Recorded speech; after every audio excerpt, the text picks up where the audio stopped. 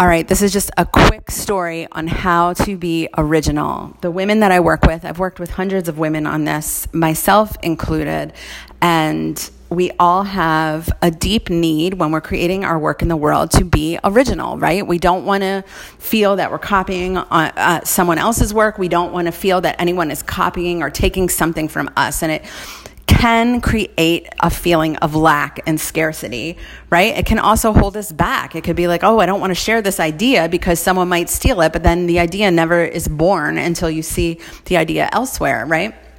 So the issue is really about feeling like your work or what you are doing is your value. And that's not your value.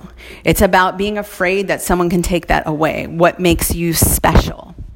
But that's really not what makes you special. What makes you special is you. We are all special and we are all not special at the same time. I say this all the time. We're like snowflakes, right?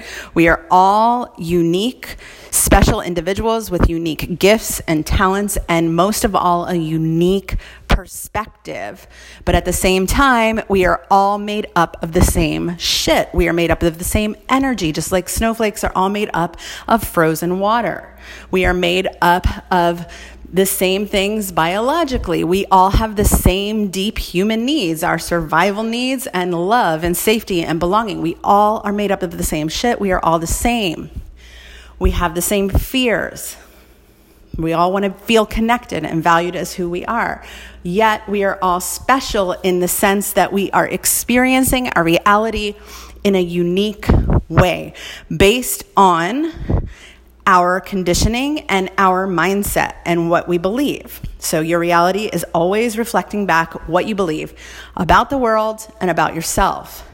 So when it comes to creating art in the world, whatever your work may be, whatever your creation may be, whether it's writing or speaking or painting or designing something or creating programs and courses, whatever it is, it's an expression, it's a form of art. If you are attached to that being what makes you special, you're going to be afraid to share it with the world. You're going to have fears of being copied. You're going to have fears of being, it being stolen from you.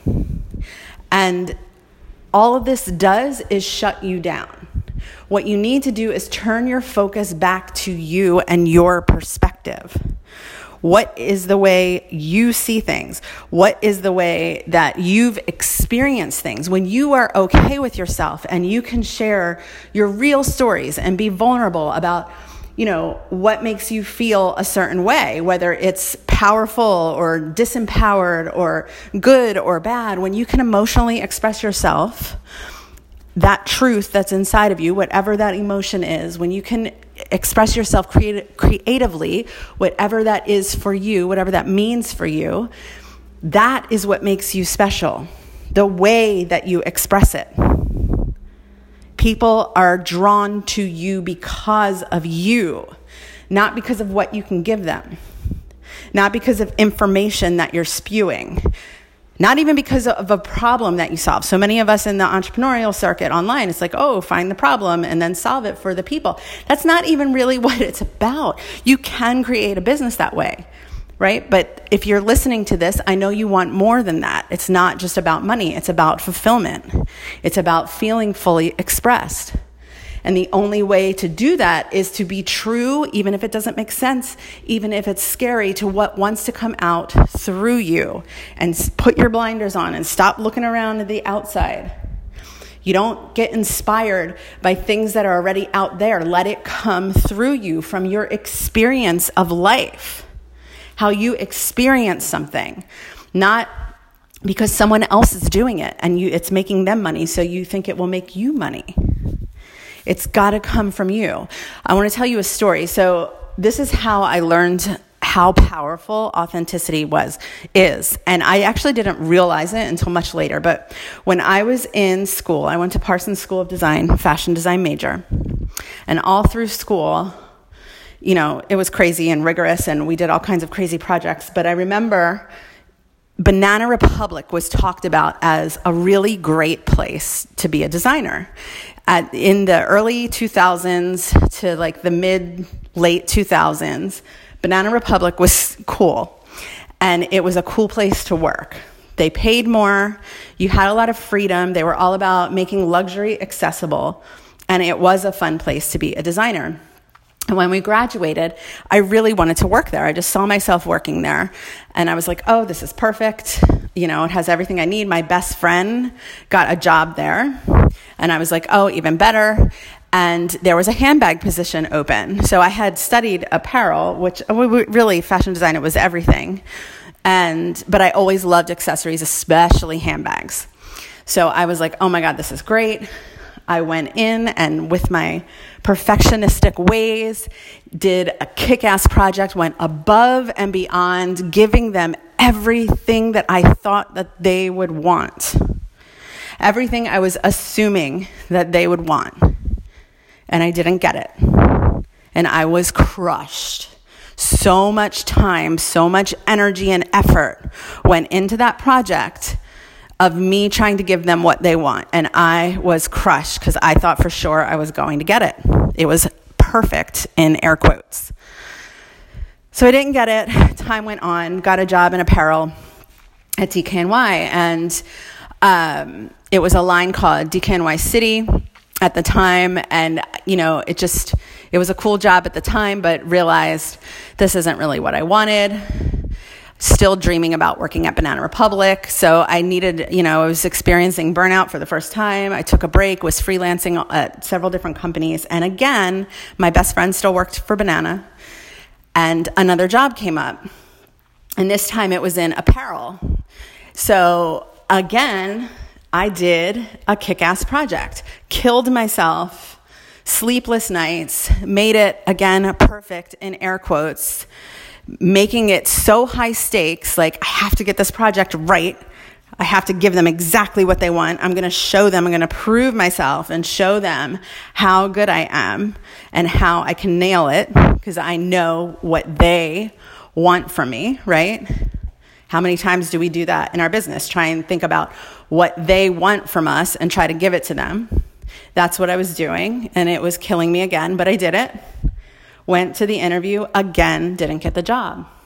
And I was crushed again. Like, what the hell? I know, this is what I think that they want. This is what I'm seeing. This is my perception of them. Why am I not getting it? I'm trying to give them everything I think they want. Why am I not getting it? Time goes on. Round 3, I find out the handbag team is gone. They need a handbag designer. So I had taken time off again and kind of went through a mini transformational period and was in a place where I thought I was going to leave the fashion industry, and I was like, no, I'm not done. I have more to do. I have more to say. And I was becoming much more aware of my own aesthetic and much more in tune with my own voice as a designer when I had taken time off. So I went into this interview. I did a project the night before. I didn't have to. I was like, you know what? I just had this inspiration that I wanted to draw out this stuff, and this is who I am. That's what the project was based on. It was like, this is who I am. If you don't like it, I don't care. There was no attachment to getting this job this time. I was like, I don't really give a fuck what they want. This is what I'm doing. It was really fun doing the project. I didn't finish the project. I wasn't a perfectionist about it at all.